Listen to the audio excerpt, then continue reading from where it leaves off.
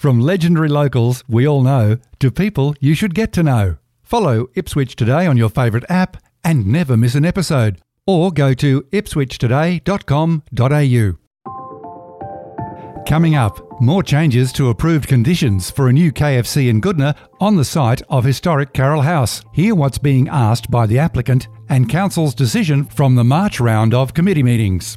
It's Monday, March 13, 2023, and I'm Alan Roebuck. Welcome to Ipswich Today, which acknowledges the traditional custodians of the land on which it is produced and pays respects to elders past, present and emerging.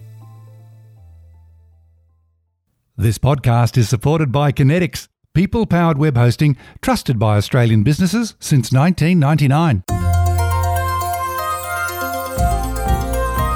In September 2022, Ipswich City Council approved a new fast food store at 16 Queen Street, Goodna. 11 changes have since been requested by the applicant and the issue returned to Ipswich City Council's Growth, Infrastructure and Waste Committee on March 9. It's not unusual for applicants to seek changes after an initial approval.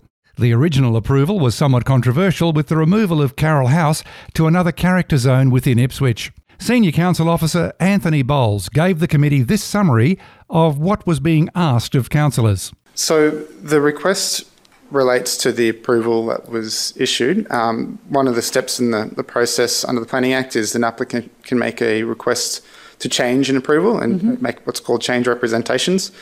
Under the previous Act, it was called a negotiated decision notice. That's probably a more common term and frequently still used as shorthand for this step of the process. It's an opportunity for the applicant to make changes to conditions or request changes to conditions or tweaks and things like that.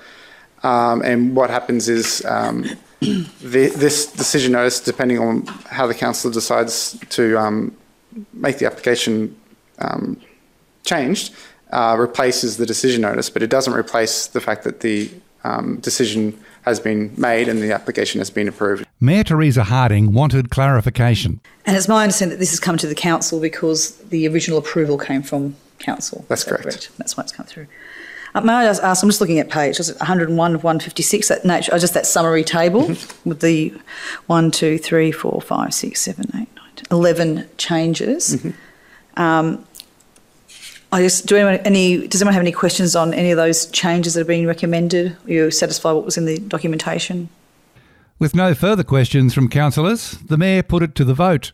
So I'll move that the Growth, Infrastructure and Waste Committee resolve to approve in part the representations to change development application number 6610/2022/MCU, subject conditions as contained in attachment 1 of this report. Do I have a seconder for that?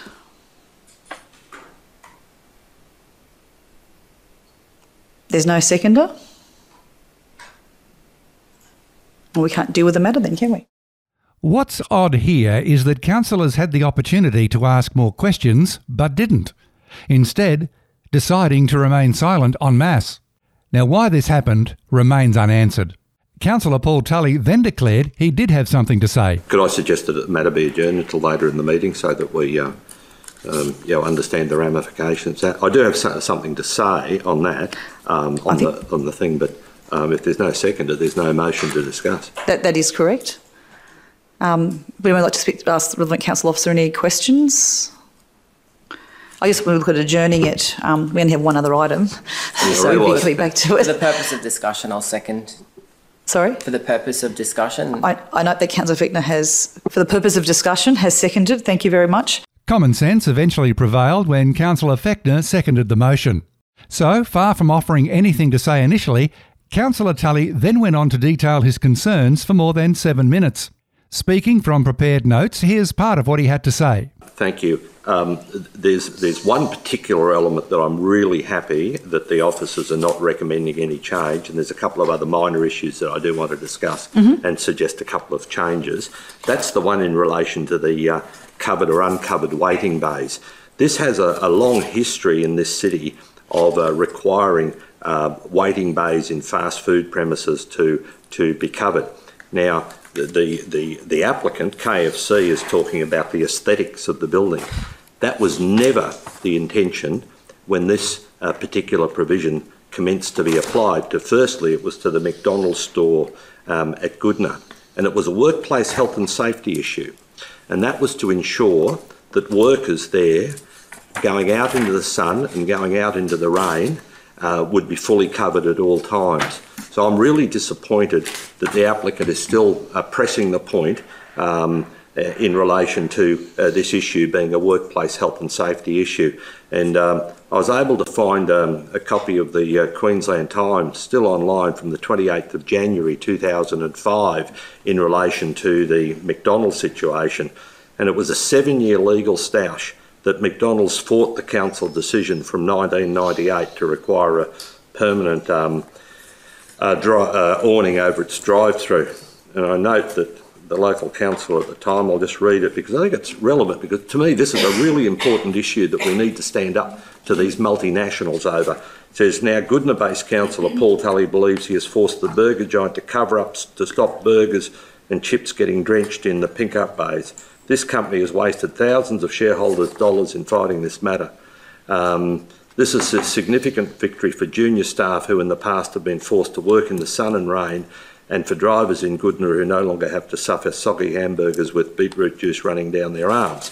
So we stood by our decision at the time, and I really believe it, and I know the applicant has raised other places, and I don't know why that condition hasn't been consistently applied, but I'd like to thank the staff in their recommendation of being very strong on that, irrespective of the aesthetics of it. Discussion continued with a forensic examination of the conditions on the relocation of the heritage dwelling. Again, Council's Senior Planning Officer, Anthony Bowles. I suppose it might be just worth explaining the sequence of events that led to that request and what has happened in the meantime. So this request was lodged shortly after the original decision was made.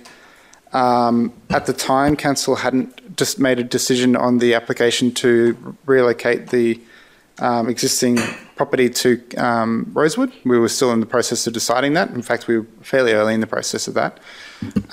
Since then, that has been approved. So in all likelihood, the property will be relocated to its approved location in the character zone. Look, the reason why the officers have made the recommendation as it's written is reflecting the way the table of assessment is drafted, which permits the relocation of the property with certain caveats. We did include those extra lines in there, but they are part of the table of assessment that is contained within a footnote rather than the actual the criteria for determining whether the works is exempt. So given that the approval has been issued to relocate the house to a character zone and that this request came in before that occurred, I think the matter will be dealt with whether the changes are made or not, and I don't have too much of an issue if it's retained in there as suggested by Councillor Tully, because that matter has been progressed and an approval has been issued to deal with that. You can watch the full discussion in the March 9 Growth, Infrastructure and Waste Committee on Council's YouTube channel. Ultimately, the item was approved with amendments. Mayor Harding. Okay, any other discussion on this report or the motion? No, in that case, I'll put the matter to the vote. Those in favour, please raise your hand. It's unanimous and carried. Thank you. That's it for this episode. A reminder to check for handy links in the show notes. Go to Ipswich City Council's YouTube channel, where you can watch all council and committee meetings live and on demand. Ipswich Today is supported by Kinetics, people-powered web hosting trusted by Australian businesses since 1999. This podcast is also listener-supported.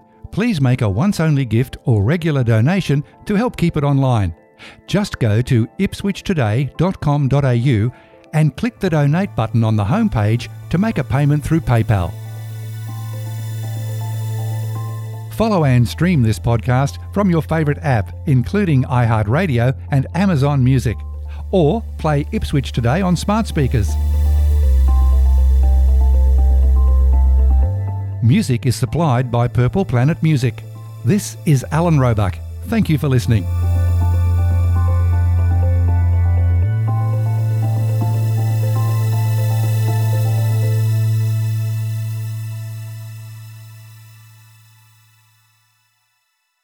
Enjoying Ipswich today? Please share the love on your socials.